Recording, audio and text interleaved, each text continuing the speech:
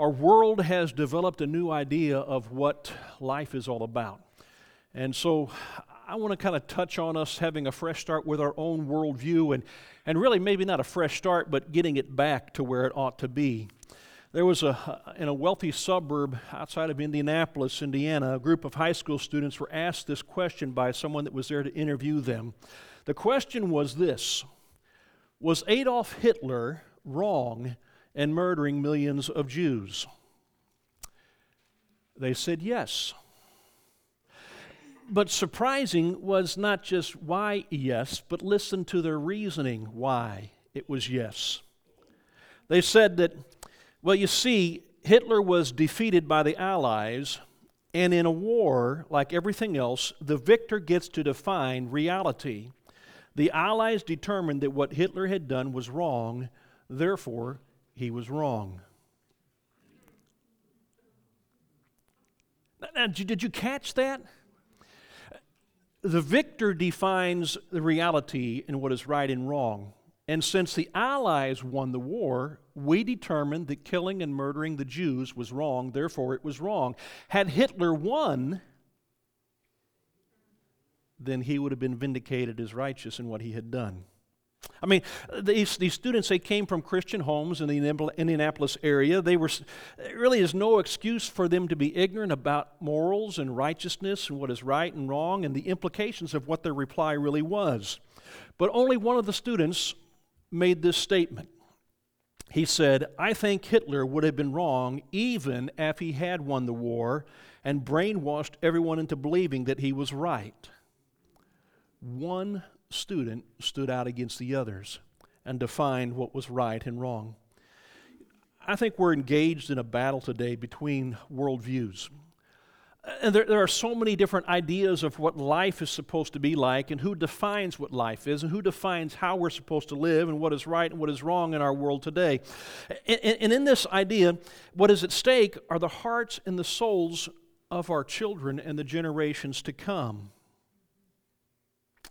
Statistics tell us that in the church today, we are retaining only about 3 to 7% of our young people once they graduate high school. And that to me is, I feel ashamed for us as a church that somehow we have gone wrong in passing forth and passing down the values and the ideas of what is right and what is wrong, what is godly, what is ungodly, what is sin and what is righteousness. And our children today, as they're growing up, as they leave our homes, they're beginning to define for themselves what they believe to be true, and many of them are leaving the church. We need to understand, and I think we need to really understand, and we need to put our faith and our belief in the Bible in order for us to have a biblical worldview that's going to shape and change not only our lives today, but generations that are yet to come. Now, I did some research this week and decided not to bore you with all of it, but just a few things. And really what I came down with was a few things that I really think are important for us to look at. And so there are 5 major different worldviews. Now really there's a plethora of worldviews out there, and they are splinters off of every different kind, and you can find a variety of ways in which people want to believe today.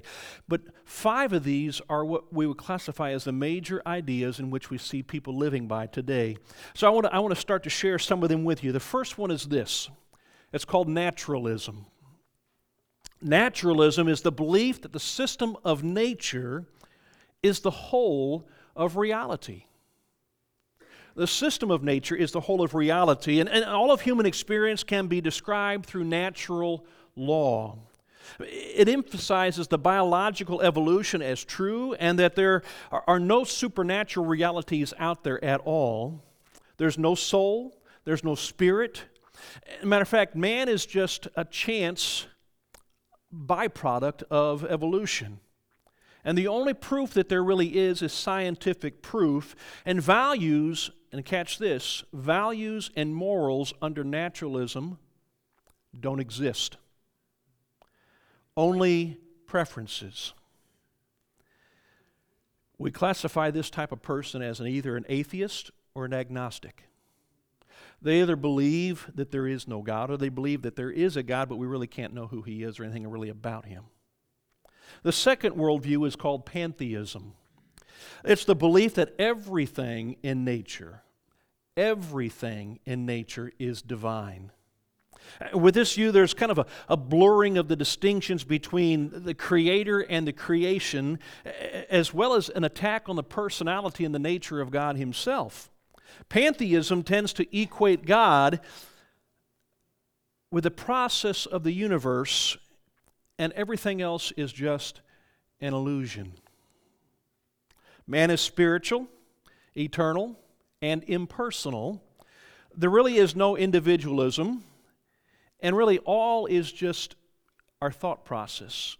There's no reality to it. There's no rational thought behind it. There's no real distinction between good and evil. It's just a part of our own thoughts.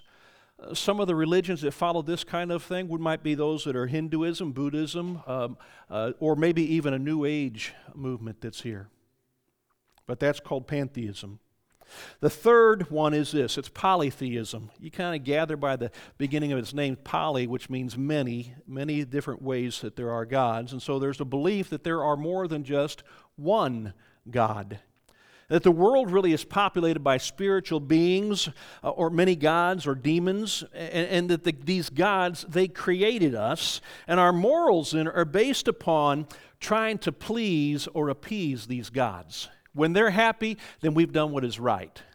If they're not happy, then we're probably doing something that is wrong. And basically, these religions are made up of other religions in the world, such as Wicca, Voodoo, Greek mythology, and there's a variety of others. Matter of fact, anything that really doesn't fall into the category probably of being Jewish, Islamic, or Christian. A fourth worldview is one that we're beginning to see a lot today. It's called postmodernism. And in postmodernism, a relativistic system of observation and thought, it denies absolutes and objectivity. Did you catch that? It's based upon a relativistic system. In other words, if it's in my moment right now what is right for me, then that's right. It denies that there are absolutes across the board, and it denies any objectivity out there that we might have. So in other words, traditional social and cultural constructs, they're discarded, and they're reinterpreted in these relativistic terms. Let's put it this way. Things that we may have considered wrong or taboo in the past, beliefs that have given validity to traditional cultural values and norms, they're really no longer important.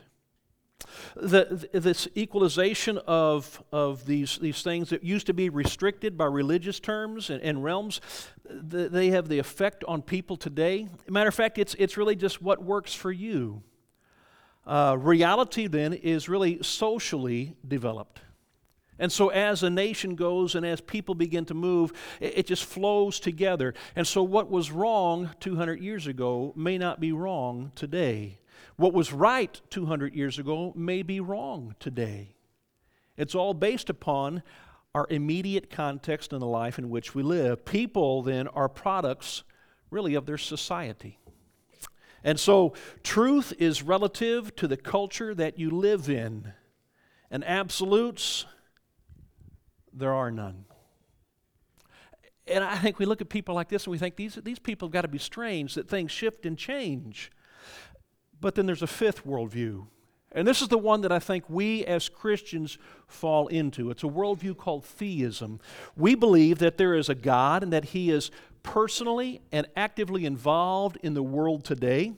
Man is a creation of God, and truth about God is known through the revelation that He gives to us from Himself through the Word and through experiences.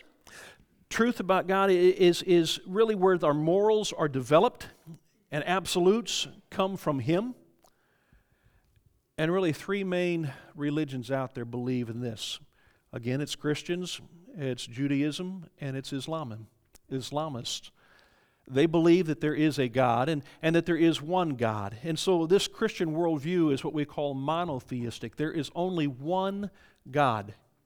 Now, a lot of people fall into that understanding that, yes, there is a God, and there is only one God, but we really don't want to name Him. The Apostle Paul said this in Colossians chapter 2, verses 6 through 8. It's an important passage for us to really look at. He says, "Therefore, as you have received Christ Jesus the Lord, so walk in Him, rooted and built up in Him and established in the faith, just as you were taught, abounding in thanksgiving." Now listen to verse 8 here. "See to it that no one takes you captive by philosophy and empty deceit, according to human tradition, according to the elemental spirits of this world, and not according to Christ." See that no one takes you captive by these philosophies and these empty things that are out there. But we need to be captive according to Christ. So I want us to examine 3 philosophies that are deceiving our world today. The first one is this: well, no one can say what is right or what is wrong. Have you heard that lately? I hear it all the time. Who are you to tell me what is right and what is wrong? I mean, that's something we have today, and our perception that people have today, they want to say, maybe you think that adultery, abortion, homosexuality are wrong, but who are you to decide for all humanity that those are wrong? It's my body, it's my choice. I mean, that's on every news station that we're out there to hear today. You hear it on the radio, you see it on television, you read it in the papers, you can pick up books that tell you that today. A recent Gallup poll made this discovery, and it noted that 82% of college students today say they believe in no absolute truths.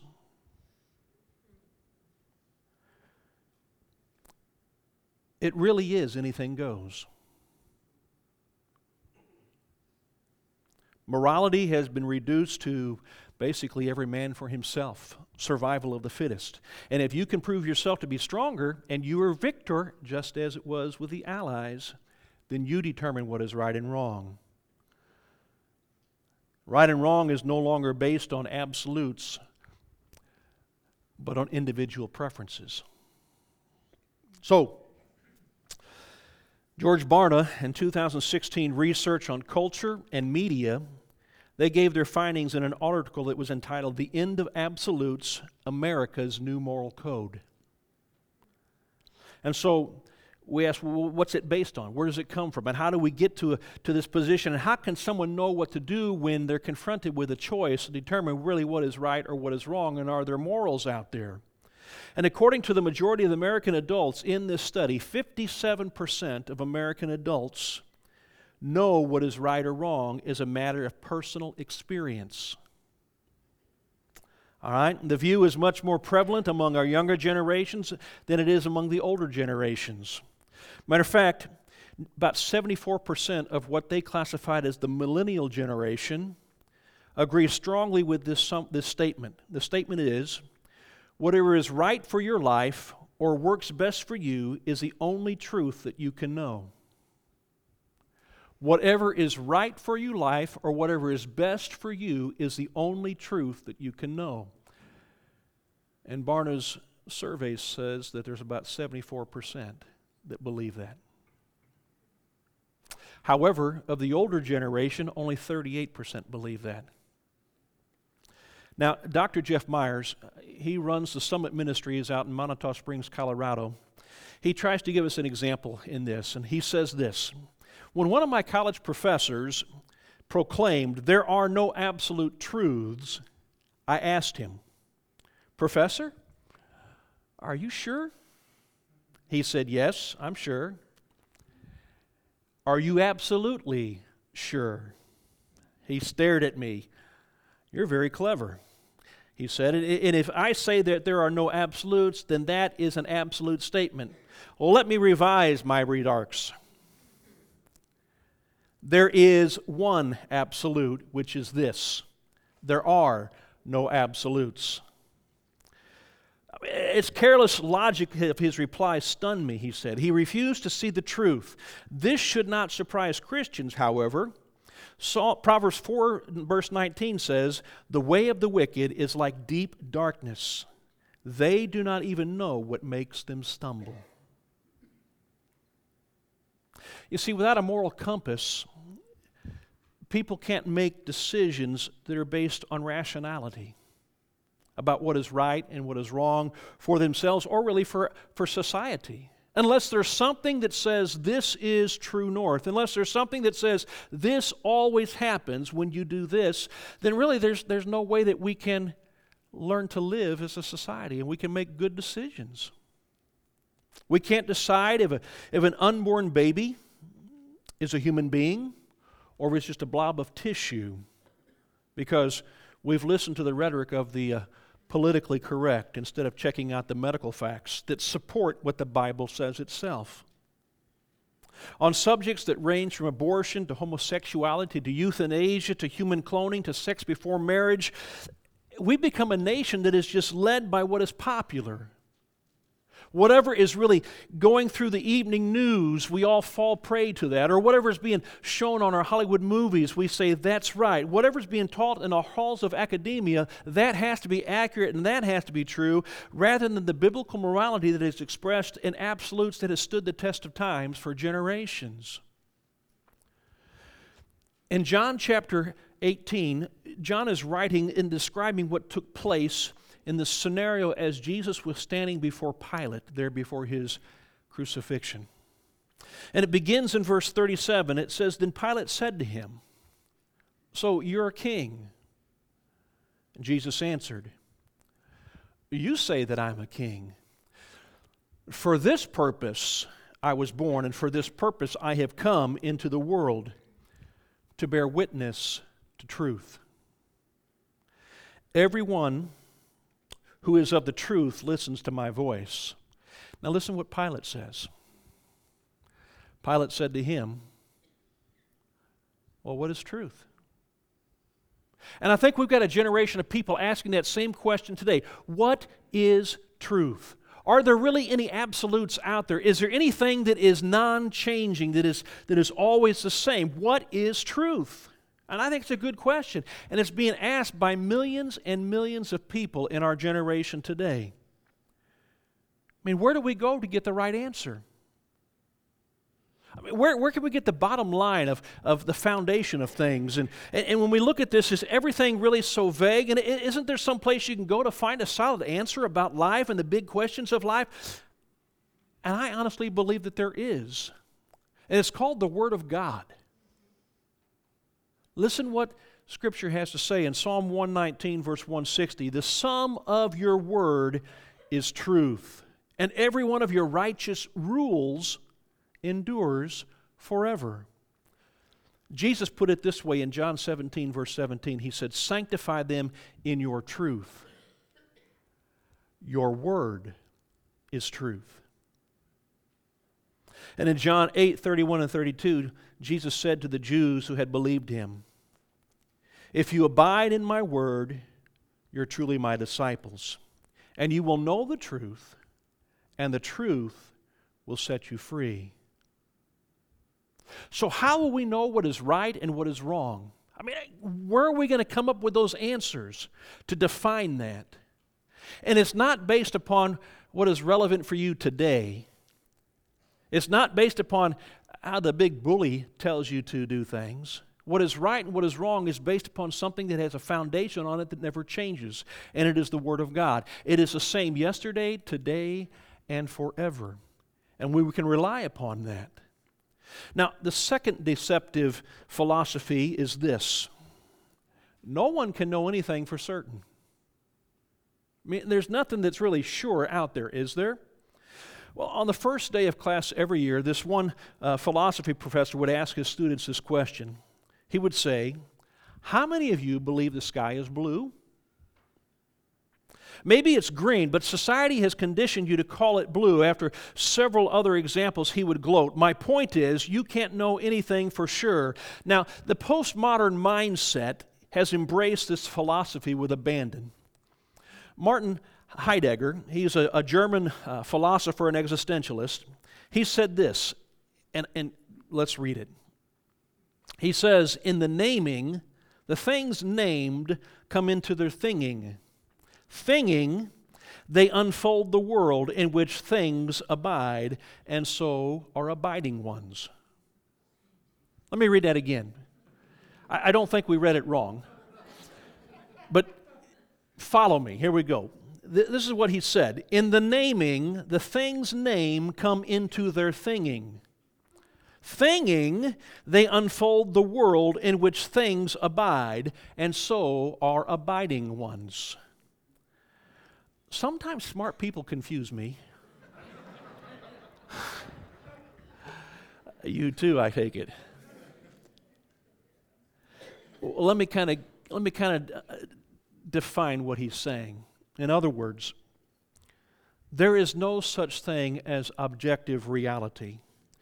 Reality is what each person creates for himself through his experiences and his communication with others. All right? Again, Dr. Jeff Myers at Summit Ministries. He tries to explain some of these philosophical things that are going on. And so he said this. He said, I disagree with this thinking for a very practical reason. A number of years ago, I used I started a company that trained students in wilderness survival in the mountains there in Colorado. He said, on the last days of our trips, the guides and I would leave the students behind with a compass and a map. And we would tell them, meet us at the trailhead. And inevitably, they would all eventually make their way to the trailhead, and they found their way there. But it was because they left them with a compass and a map. Now he said, now let's just picture this. The guy that you have given the compass and the map to now has a very large magnet that is strapped to his back that says, I'm the North Pole. That magnet that he is carrying, a compass, is going to always point to his back. The problem is now, he is a moving point of interest. So wherever he goes is always true north because the compass is going to follow it. So if he shifts to his left or to his right, then everything then shifts and the map has no significance any longer. And ultimately, they would then probably find themselves still in the wilderness in the Colorado mountains. So we need to understand this. We have thousands of people in our lives today who have fixed their point of reference on a moving North Pole. They change with the trends in society, and families are disintegrating rapidly today. Marriages are falling apart at an alarming rate, both inside and outside the church. We have a former president of the United States who even defined what sexual intercourse is. We have many states today who are approving same-sex marriage. We have disagreement on opposing anyone's opinion, and that becomes hate speech because you don't agree with me. And I ask myself, what's happened? I mean, what have we got ourselves into? Well, we've got ourselves into keeping our eye on a moving north point. It changes with the ebb and flow of the tide of society. And so, therefore, nothing really is right or wrong unless it's okay for you. And then again, you're always right. Ask my wife. She's always right. I'm always wrong. But you know, that's what's happening to us. We don't have a fixed point when it comes to our values and our morality anymore. We have discarded the Scripture as truth, and now it's based upon whatever you personally think or believe.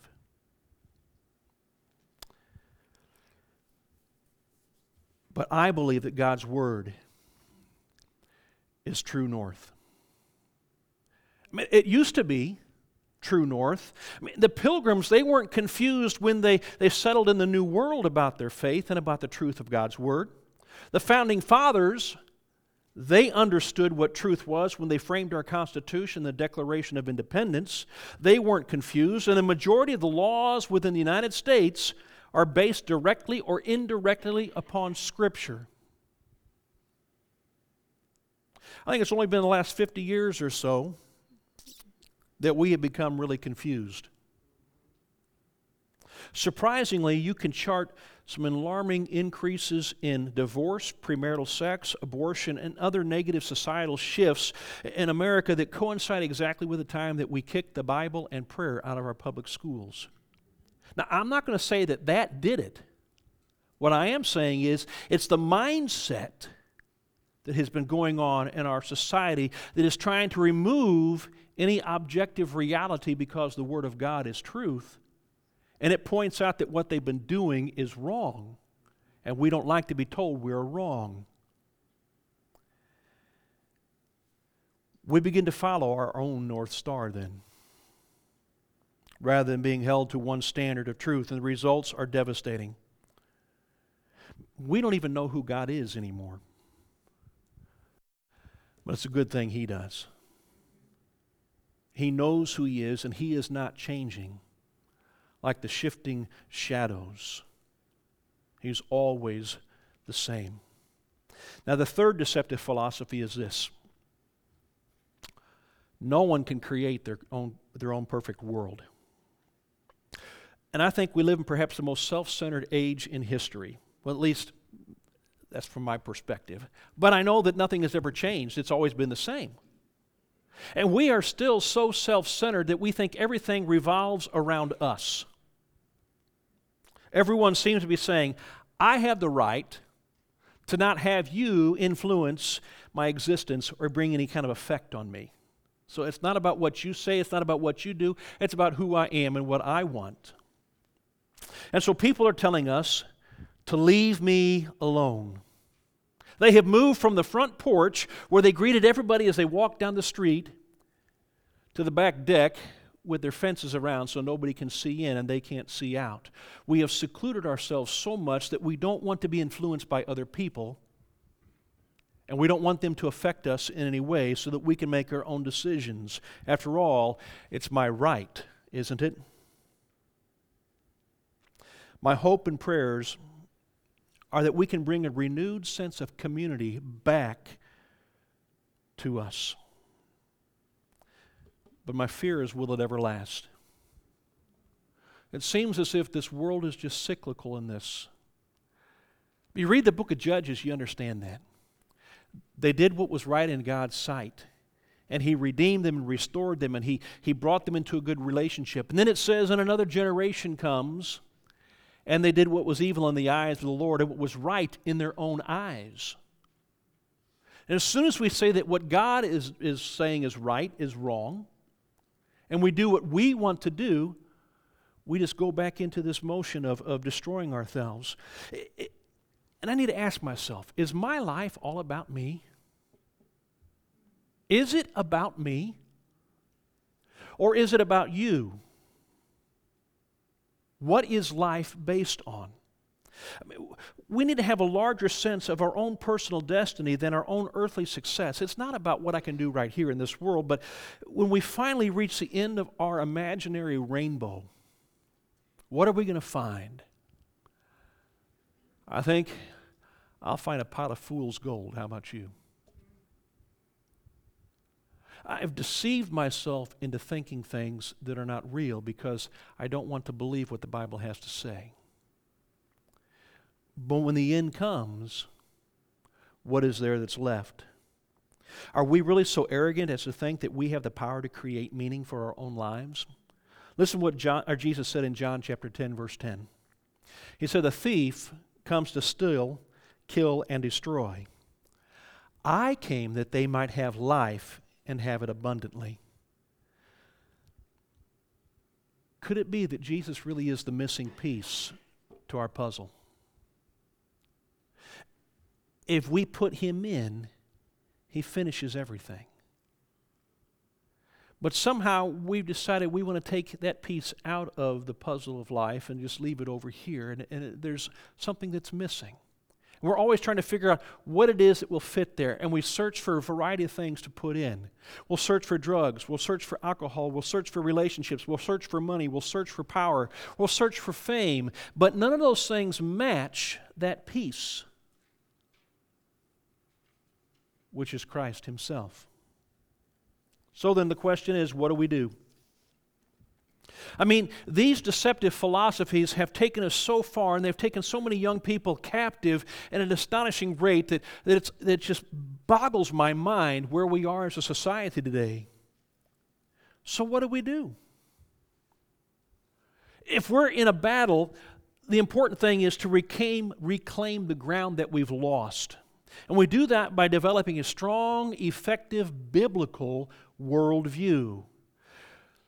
Paul, the apostle, wrote this in 2 Corinthians chapter 10, verse 5. He said, "We destroy arguments and every lofty opinion raised against the knowledge of God, and take every thought captive to obey Christ." Did you see that?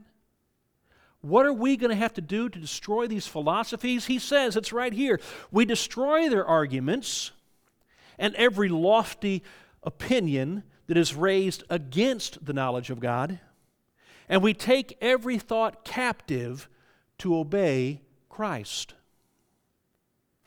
Well, first, I think we need to embrace the truth that is found only in Jesus Christ. He even tells us there in John chapter 14, verse 6, Jesus says, "I am the way and the truth and the life." Now listen to what he's saying. I mean, it's a profoundly deep statement. I am the way and the truth and the life. When he makes that statement, great philosophers have struggled through the centuries at trying to understand these three questions. What is good? What is true? And finally, what is beautiful? We're always trying to find those things out there, and Jesus, He's answering it in that little statement.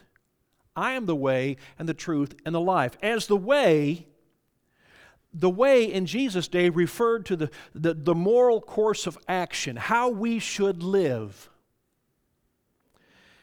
And He claimed to be the way. He claimed to be the standard for what is right and what is wrong. And so we are supposed to live as Him. Paul even says, imitate me as I imitate Christ.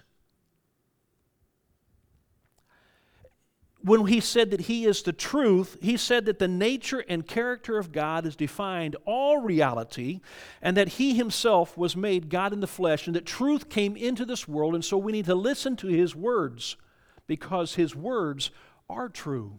He's not going to deceive us. He's not going to lie to us. He's going to tell us the truth. And then He finally makes this powerful statement when He claimed to be the life. He established Himself as a standard for that which was worthwhile, that which we're all striving to achieve, a full life, and life that is beautiful.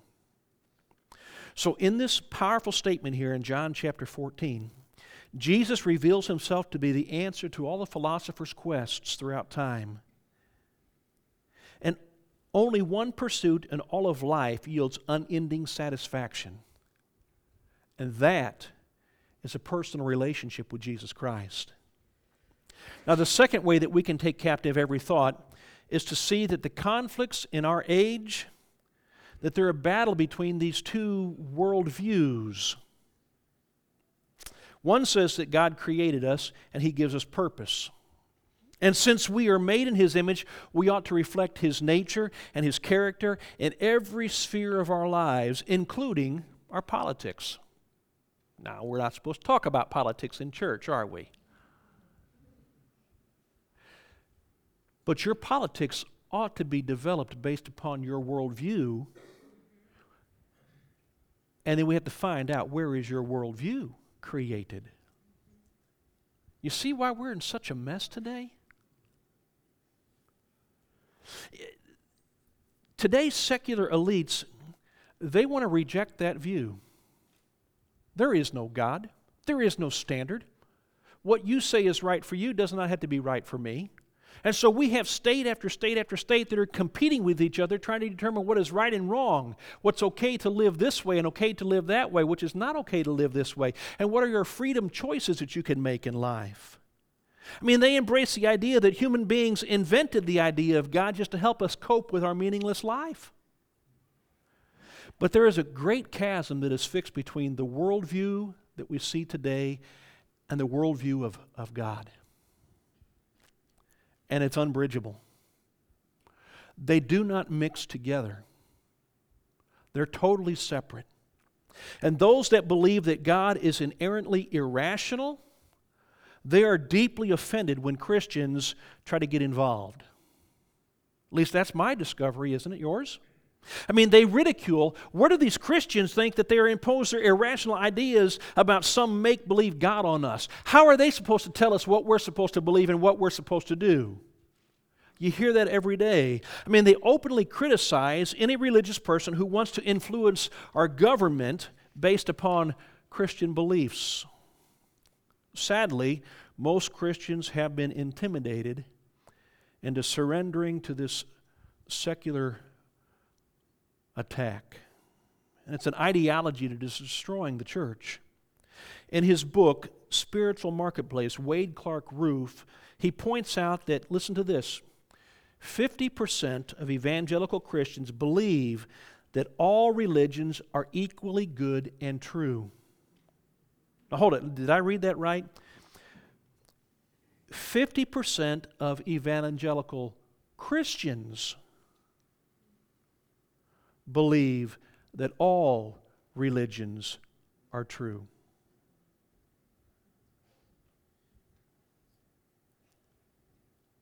Josh McDowell and George Barna, they note that 56% of evangelical Christian young people today say it is possible to get to heaven without a personal relationship with Jesus. Do you see what we're fighting here? Somehow, in our generation, we have allowed it to become an ideal for life that anything goes. And it doesn't matter what you do. I was talking with somebody earlier this week, and when was the last time you heard somebody at a funeral say the man's in hell? That woman, she surely didn't make it to heaven by her lifestyle. You don't hear that, do you? Every funeral you go to, that person is in heaven. Unless they're an angel watching down on us. Christians, he says, George Barna in his research and Josh McDowell in their research say that 56% of evangelical Christian young people today say it is possible to get to heaven without a personal relationship with Jesus Christ. The third way to take captive every thought in our current cultural context, we must learn what God's Word has to say about issues. What does it say about abortion? What does it say about homosexuality? What does it say about premarital sex? What does it say about the drug use? What does it say? And we begin to see a society that's making up what God says. They didn't read it there, but I believe it to be true. I believe that God would never send anybody to hell. We need to pay attention to what the Scripture says. We need to be alert to those who attempt to disregard and ridicule those who believe in God. I mean, a biblical worldview is not just a view of the world, it is a view for the world. The Apostle Paul said in 2 Timothy chapter 2, verse 24 through 26, "And the Lord's servant must not be quarrelsome." Listen to this. "And the Lord's servant must not be quarrelsome, but kind to everyone, able to teach, patiently enduring evil, correcting his opponents with gentleness. God may perhaps grant them repentance leading to the knowledge of the truth, and they may come to their senses and escape from the snare of the devil after being captured by him to do his will." Do you see what he's saying there? You and I have got to be able to, with gentleness, with respect, be able to use the Word of God to correct the people in our world today who are destroying the issues and the values and the morals of America and the world itself. But we do that with hopes that somehow God might lead them to repentance. Because where are they? They're ensnared by the devil. They've got their foot in a trap and they cannot get away. And he is using them for his glory and not the glory of God of heaven. They are lost. They have been deceived into believing these things because Satan is alive and active in this world, and he is creating philosophies that are trying to destroy the moral truth of our lives. I mean, it's influencing. We need to be infiltrating the secular humanist because they're going to deny the influence of Christ in society today. But we're not allowed to respond in a way that they get to respond. Why not? Because they scream louder than we do.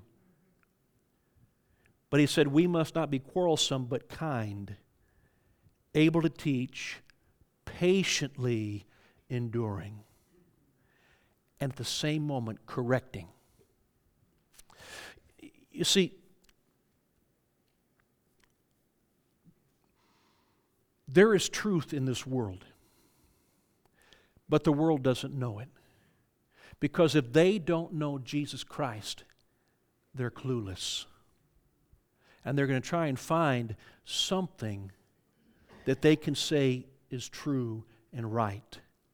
But generally, what is true and what is right is what makes them feel good. It's a story that some say took place up at the University of Chicago Divinity School. It's told that every year that they would have this day that was called Baptist Day, in which they would invite all the Baptist people from the Chicago area onto the university campus there, and they would have this outdoor event that they bring popular speakers in from around the world to speak on topics and things, and people are supposed to bring their own sack lunch and eat out there on the lawn together as the program would go. And on one day, everyone was to bring this lunch. And they were to enjoy the lecture in the Theological Education Center. And this one year, they invited Dr. Paul Tillich. Now, Paul Tillich he's a German-American existentialist philosopher, and he's also a Lutheran Protestant theologian.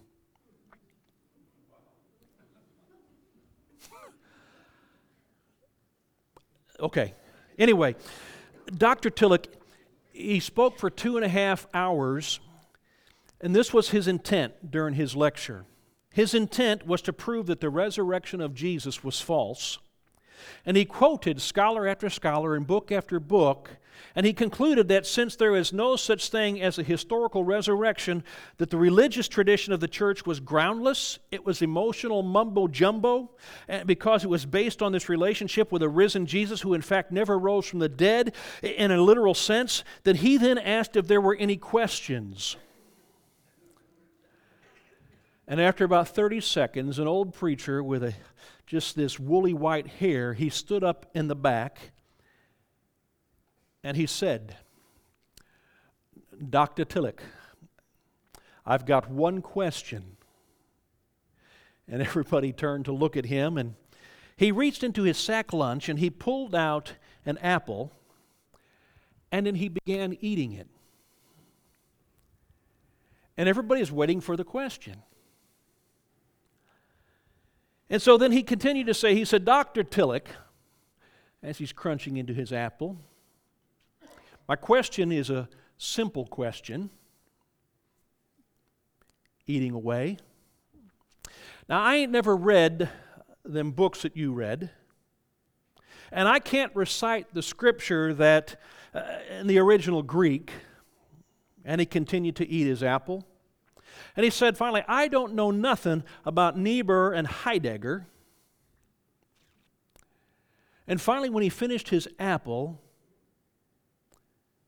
he said, all I want to know is, this apple I just ate, is it bitter or sweet?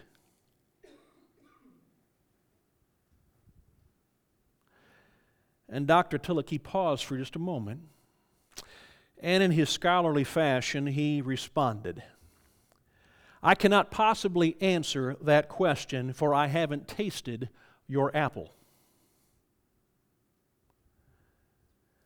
The old preacher, he dropped the core of that apple back into his bag as he crumpled it up. And he made this final statement.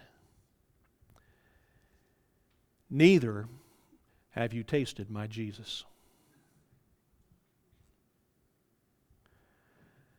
And at that moment, 1,000 plus that were in the auditorium, they began to stand and applaud and cheer. And Tillich politely excused himself and thanked them, and he left the podium. Have you tasted Jesus? Rob, if you all want to come. This world is going to tell you all kinds of things that you should believe in. And it's going to be whatever their itching ears want to hear. They're going to be tossed like a wave that's thrown back and forth on the sea, double-minded in all their ways. They're really not stable on anything because there is nothing that's foundational for them. But if you have tasted my Jesus, you're going to know reality. You're going to know truth. It doesn't matter what the world has to say. It's the Word of God that's important. And it has lasted through the ages. And it has been battled, condemned, ridiculed, scoffed at, mocked, torn up, burned. But it is still active because it is alive. And it has the ability to penetrate your heart and your soul. And when you live your life built upon the foundation of the Word of God, nothing is going to cause you to stumble.